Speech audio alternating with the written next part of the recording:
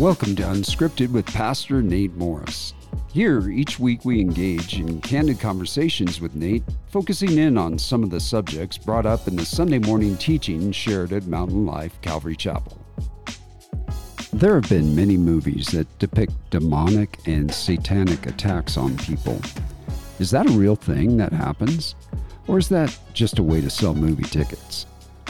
In this episode of Unscripted, we begin to dig into what God's Word has to say about fighting spiritual battles. Let's join the discussion now. Well, hey, Nate, how was your Halloween? Oh, wait. I was not expecting that question. Yeah, that just was not what I expected to come out. Way to catch me off guard there, Paul. Thanks. We are talking about spiritual battles this week. And I don't know, as I was preparing for this, I always prepare for this. You don't. That's why it's unscripted. It's right. For you.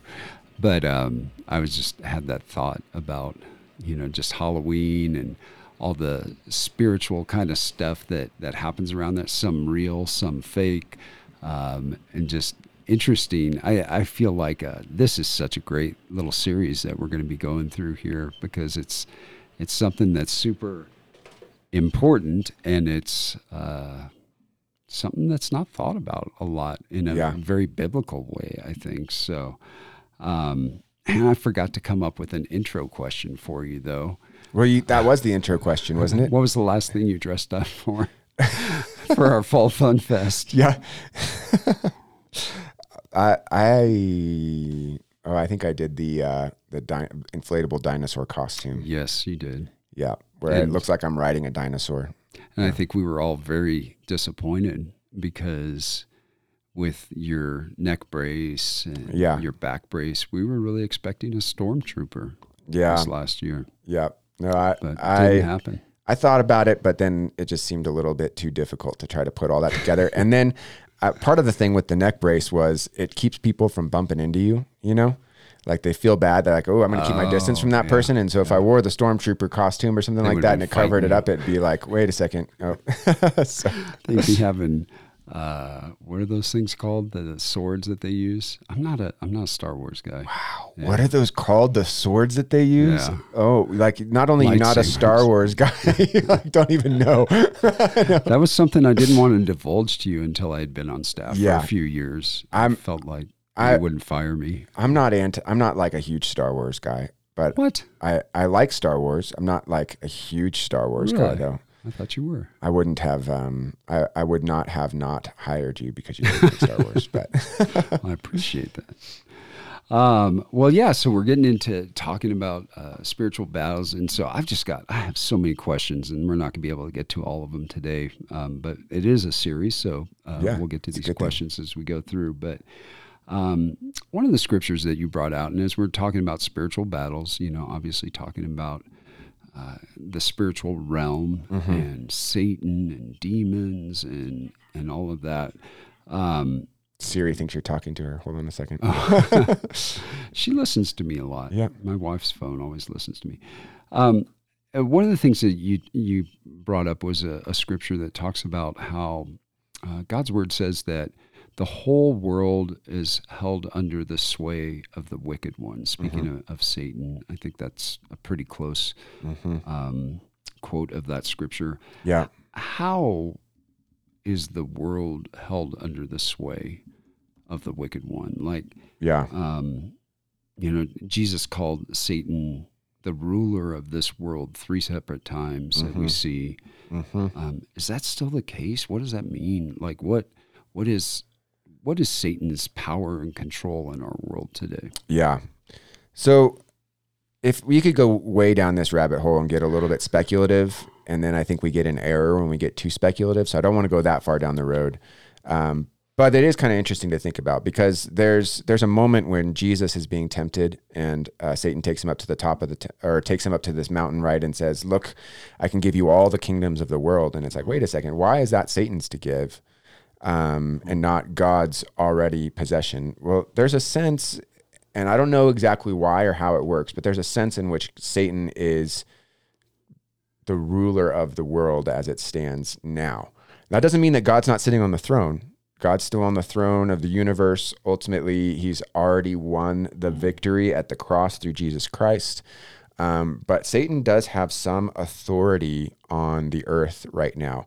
Even his authority, though, is still subject ultimately to God's authority. You see what happened in Job when Satan went before God and asked him if he could kind of run Job through the ringer through these different things. And, it was something that it was his authority to do that, but it also really was under the authority of God in the end. And so in some way, shape, or form, Satan is the prince of the power of the air, right? The ruler of this world, as you said that Jesus said. He has authority over the earth and the people that are in it that don't belong to Jesus. So once we've been marked, sealed with the Holy Spirit, we are no longer under his authority. We're no longer under his rule. And it actually says in 1 John that he can't touch us. Yeah. I mean, it literally says he can't touch us. Now he can bother us. He can, fling lies our way and things like that, but he can't touch us. And so it's an interesting dynamic because God, of course, is all powerful, all knowing, but there's some sense in which in its current state, the world is under Satan's command and control in a sense, if you will. Kind of I guess an authority structure, like, I don't know if this is accurate or not, but like federal law versus state law or something like that, where like you could have more local laws, but there's a greater law that oversees, like, is more powerful than that. Yeah. Just question just popped in my head. When did Satan get that authority? Was that in the Garden of Eden when we were all there with Adam and Eve made that choice to sin? Is that how he got his authority? That would be my guess. And I use the word guess intentionally because, again, this is one of those things that we could go so far down the rabbit hole and make definitive statements about that it doesn't say super clearly. But I think when Satan appeared in the garden, the fall had already happened for the angels, right? Because he was already a fallen angel at that point. But I don't know that he had authority over the world system at that point. In fact, I think that authority was given to Adam and Eve in a way as they were put in charge of tending the garden, right? They were put in charge of naming the animals. Really, mankind had the authority over the earth under God, right? But I think when Adam and Eve sinned, they basically gave their authority over to Satan in a sense. That's my opinion. And I if somebody's like, oh, this isn't wrong because this, and this, I'm not going to fight you over it. This is not one of those essential doctrines, but that's kind of my estimation of it personally. Yeah. You said that, and I love that, like, then when we come to Christ, that's when we come out from under his authority and come under Christ's authority. And so we really only have two choices, although people love to think that there's a third choice. Right. But you're either ruled by Satan or you're ruled by Christ. For a person who feels like they're not ruled by Satan, but they're not a Christian. Yeah. How would you present that to them, that they are actually being ruled by Satan, even though they don't think they are? How are they? Yeah, I think that control is an illusion, and you can take this even from a non-Christian standpoint. Let's say that you don't believe in God, you don't believe in angels and spirits and demons and these things. Philosophers, modern philosophers, postmodern philosophers, they've all said time and again, those that are not Christians, that basically the control that we think we have, we don't have. And this is kind of, it's interesting because like those who are paid to be thinkers also have kind of developed this theory about the earth and the world and what it really looks like. And ultimately, we don't have anywhere near the control we think we do. You know what I mean? And I think that we're under the influence of something. A lot of times it's the culture. A lot of times, it's our family or the area that we live in or different things like that. There are a lot more external influences in our lives than we realize and then that we could even see. And I think that for a person that thinks that really they're ultimately in charge. It's the old, the Invictus poem. I am the master of my fate. I am the captain of my soul. Well, I mean, you have a little bit of freedom and some choices you can make, but ultimately you can't change whether you're going to die or not. You can't change whether that car ran into you as you're driving down the highway. There's a lot of things that are really outside of our control. Now we can set our mind on things. We can change some things, but ultimately we are kind of a slave to our mental and our physical conditions. And one of those conditions is the sin nature that lives inside of us. And that came about in the fall. That was a result of Satan deceiving Adam and Eve. Mm-hmm. And so that sin nature is the thing that drives us to doing what we know is wrong, even when we know it's wrong. And this is true for Christians or non-Christians. People do what they know is wrong, even though they don't want to do it at times.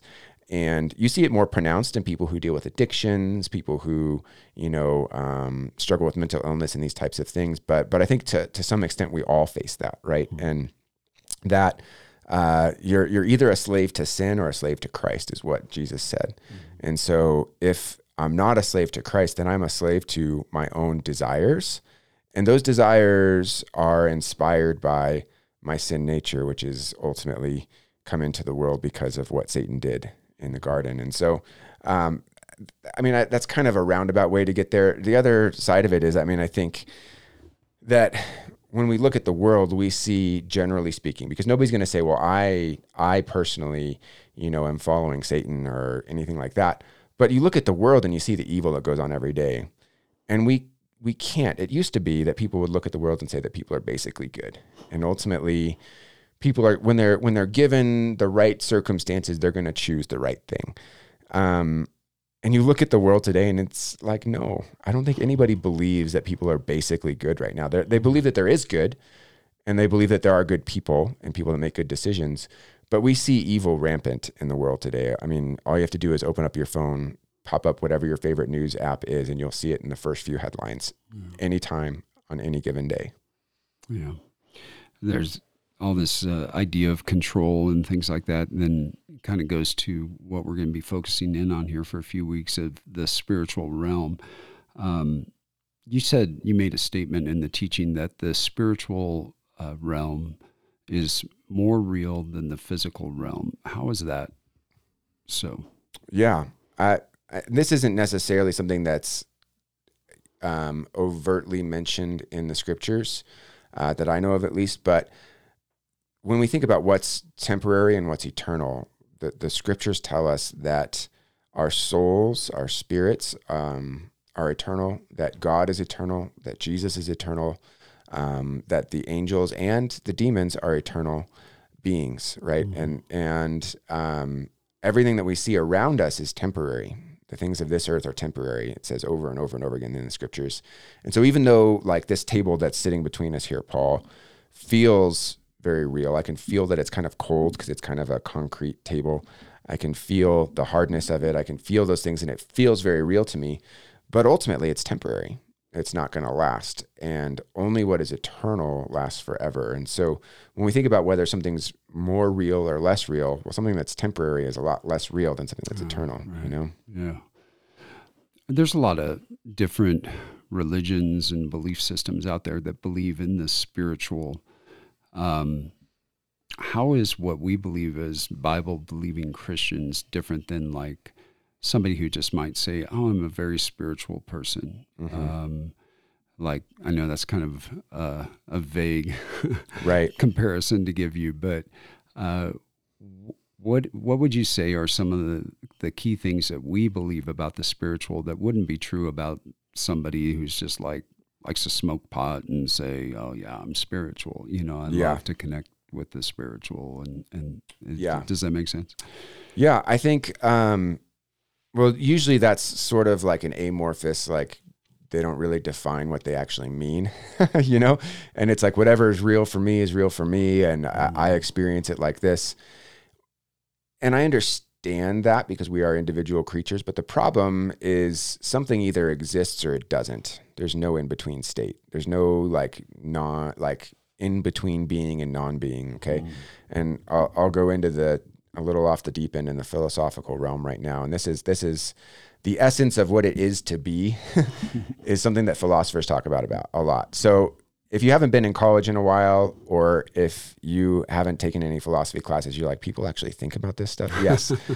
People get paid lots of money to actually think about whether things, it's called ontology, or an ontological argument. It's basically, what is the essence of being? What does it mean to be? And so something either is or it isn't, right? And so you can have an experience, and maybe the experience that you had was a real feeling, but it doesn't necessarily correlate to something that is real outside of yourself, right? And this is, I think, where the difference comes in between something, I would even say between all organized religions and what somebody would describe as, I'm spiritual, but just kind of my own thing, right? Mm-hmm. Organized religions like Islam, like Buddhism, like Hinduism, they have, for their religion, defined what that spiritual is, right? And I believe that they're all wrong, but they have said, this is what that is. That thing that you're talking about, the spirit realm, is this. In Hinduism, there's these 300 million gods that exist, right? And I, for one, tend to believe that those gods correlate to demons and different actual spiritual entities. And so when somebody's interacting in worship of one of those so-called Hindu gods, they're actually worshiping a demon. There is something real that's actually going on there. It may not be what the person thinks it is, but they're engaging that spiritual realm, and it's a darkness. It's a spiritual darkness that they're engaging. Whereas that person that's just kind of saying, well, I'm just kind of spiritual, usually it's like, I just get good feelings, like I go ski and have a good powder day and I have a good feeling at the end of the day. That's a spiritual experience. It's not really a spiritual experience. That's just endorphins and like inner joy because you had a good day, right? Christianity, on the other hand, gives really a definite definition of what it means to be spiritual, what that is. And it says that God is spirit. God himself is spirit. And so if we're going to define what spirit is, it emanates from God, right? It kind of comes, it's a creation of God. So those who are spiritual beings like angels and demons are creations just like we are, but they're spiritual creations. They're not physical creations in that they don't have a physical body on earth like what we're experiencing here. And so they're similar in essence to God in that they have a spirit, but then in the same way, so are we. We have spirit as well as human beings. We're a soul, as the Bible describes, as well as flesh. And that's where humans are differentiated, in that we are spirit and body, right? And so we have a physical and a spiritual aspect. And so for humans to engage with the spiritual realm, there is a real sense of experience that you can have when you're interacting with the spiritual realm that elicits a feeling in your heart and in your soul, right? But the difference between something like I'm just spiritual, or even something like Hinduism, where maybe they are worshiping an actual entity, but it's a demonic entity, because Paul talked about the idols, that people were sacrificing to and described them as demons, the difference between those things and what a Christian does is it comes down to the fact that Christianity is all about what God did for us, and not what we do for God, or what we do to work ourselves into a state of euphoria, or what we did to please the gods in order to get what we want, or what we did to, silence all feeling and get to nirvana in Buddhism, or what we did to appease the gods in animistic religions. It's all about what God did for us. And so our scriptures say that God is spirit. They also say that he is love. And there's no other God that really is defined that way. There are gods that love in certain things when you look in different religions, but there's none that are love. And God himself really embodies that as the creator, as the one from whom everything else emanates, right? He created everything that exists, including the angels and the demons. And I think for a Christian, for a follower of Christ, we experience, when we have a spiritual encounter with God, we're experiencing reality on its deepest level, if you will. And so while I could be kind of like a spiritual but not religious person and go out and have a hike and just kind of have an emotional moment, that's a lot different from a true spiritual encounter with the deepest reality at the center of existence. Mm-hmm. And that's really what it means as a Christian. We have God living in our hearts. He is the most real thing that is, everything. Like we are real spiritual beings, but he is the source of it all. And so if we're talking about being and essence and what is reality, God is the ultimate reality. And so we experience God as Christians living inside of us. And so when we have that experience of the ultimate reality, it's way different than anything that you might have on a hike or anything that somebody might have worshiping a Hindu god or something like that. That was a lot of words though.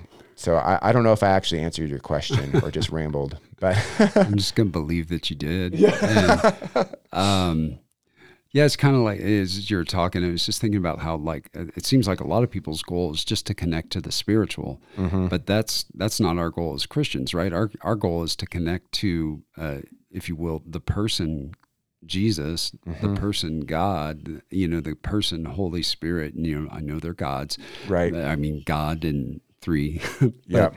But that's what, like, some people are content just to connect to the spiritual, but like you're saying, that could be connecting to something spiritual, but something that is actually destructive, right? Without Totally even realizing it. And so we almost, would it be accurate to say that we use the spiritual, connecting in the spiritual, we use that as an avenue to get to God, but the goal isn't just to be spiritual. Right. The goal is to have a relationship with God. We talk about Satan and these spiritual forces of darkness and stuff. These are our enemies that we are fighting against. Yeah. I guess we kind of, no, I mean, Satan's the enemy of all mankind, whether they're Christian or not. He hates us all. But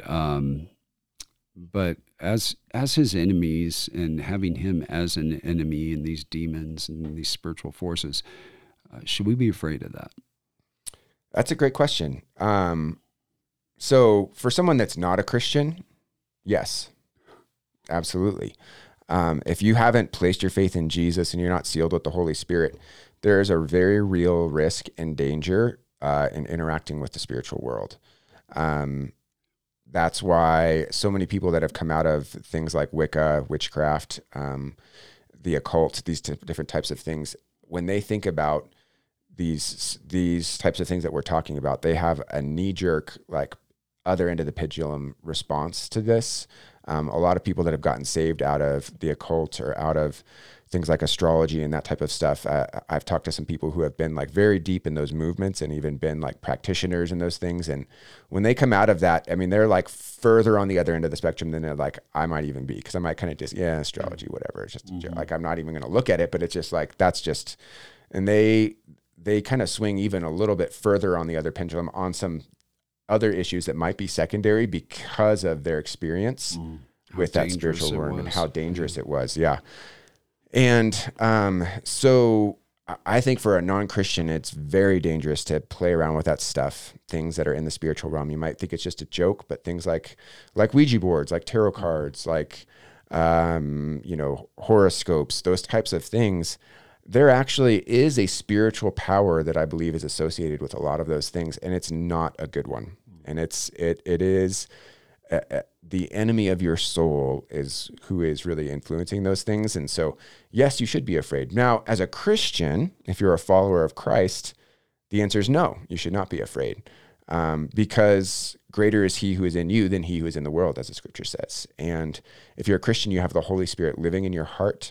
He has taken up residence in your soul. There's no room for anybody else in there. And so you can't be possessed by a demon. You can't be overcome by a demon, because ultimately when we, as it says in James chapter 4, verse 7, when we submit ourselves to God and then stand in God's power and resist the devil, he's going to run away from us, because he's actually scared of you if you're a follower of Christ. And that's really the difference. As a Christian, he's scared of us because we have the power of God on our side. Yeah. I guess he's scared of God. Right, exactly. In us. Yeah. Well, then on the other side of things, should we mock Satan and demons? Like I've seen some parts of Christianity who are just like really like get a kick out of rebuking Satan and doing all types of things like that. Is that an accurate biblical way we should deal with these things? I haven't actually really thought about this very much, but your question brings me back to something that I shared in the teaching. And that is that even angels don't do that. Right. And I mean, I've thought about that, but I guess I just equated it in my mind to some of those t-shirts I used to see people wearing, like Satan stomping ninja type stuff, like those types of things. Or like there was a song back, that there was a song that was like a metal song in like the early 2000s when Christian metal was like a big thing. And it was talking about punching Satan in the face and stuff. I'm like, I mean, like, are they setting themselves up for trouble? I don't know, by wearing that stupid t-shirt or singing the song. But like, there's a real sense in which the scriptures in Jude and in a couple other places very clearly mention, like, you got to be careful because those are real powers and real authorities, and you don't have your own authority speaking to them. Yeah. You speak in the authority of the Lord. And it says that Michael, when he was rebuking Satan, didn't even do it himself. He said, the Lord rebuke you, Yeah. That's, Satan's so tricky about how he gets us to, fall into sin. And you just think about the pride aspect of that, being this Satan rebuker person, or whatever. And one last question, I think we got time for it, is we're talking about like demons and demon possession, and you shared how Christians cannot be demon possessed, but a non-Christian actually can have their body possessed by a demonic force. What about things like alcoholism or sexual addiction and things like that? I've heard some churches talk about how you need to be delivered from the demon of eating too much ice cream or whatever. Did they really say that? No, I was going to say, my okay, own struggle. Right. Yeah. Okay. No, but you bring up a good point, because there are churches that will say, there are groups, I should say, that will say things like, well, that person has a spirit of alcoholism, or that person has a spirit of depression. And can an evil spirit cause those things, particularly when they are possessing somebody who's not a believer? Yes, absolutely. I would say they can. Can they cause those things in a believer? Not directly, but I think indirectly, that they can influence us towards those. But the difference is between, again, being possessed and being oppressed for a Christian. Yeah. Right. For a Christian cannot be possessed by the enemy. So possession is truly control. Like it's a demon taking control of a person. And that happens in many different forms. But for a Christian, you can't be possessed because you're already, in a sense, I don't like the word, but you're already possessed by the Holy Spirit. He's taken up residence in your heart, and he is present with you. Now, he doesn't exert control over us in an aggressive manner like the way that a demon would do, but he influences and protects and covers and keeps us. And so we can't be possessed and we can't be controlled, and like, they can't force us into alcoholism, if you will, or into an ice cream addiction. But Satan is very crafty, and he can sneak little opportunities in here and there for temptation and for shame, which shame is something that actually leads to further sin most of the time, because you feel condemned by your sin, and so you fall back into it. And that's a good point, so, I mean, are there spirits that are maybe influencing those things? I think that there are, but it's not like I need to be delivered from the spirit of alcoholism. That's just not, that's not a biblical concept, I wonder if sometimes the draw towards thinking that is because we don't just want to take ownership of our own sin. I think you're probably exactly right. Yeah. We just don't want to say that we actually made that choice. So, well, hey, great discussion. Looking forward to the next few weeks, continuing this discussion about the spiritual realm and the spiritual battles. And we'll catch you next time on Unscripted. Thanks for joining us for today's conversation. If you'd like more material from Pastor Nate, you can go to pastornate.com. That's the word pastor, the letter N, and the number 8.com. And for more information about our church, you can connect with us through our website at mountainlife.church. Hope you can join us again next week as we continue the conversation.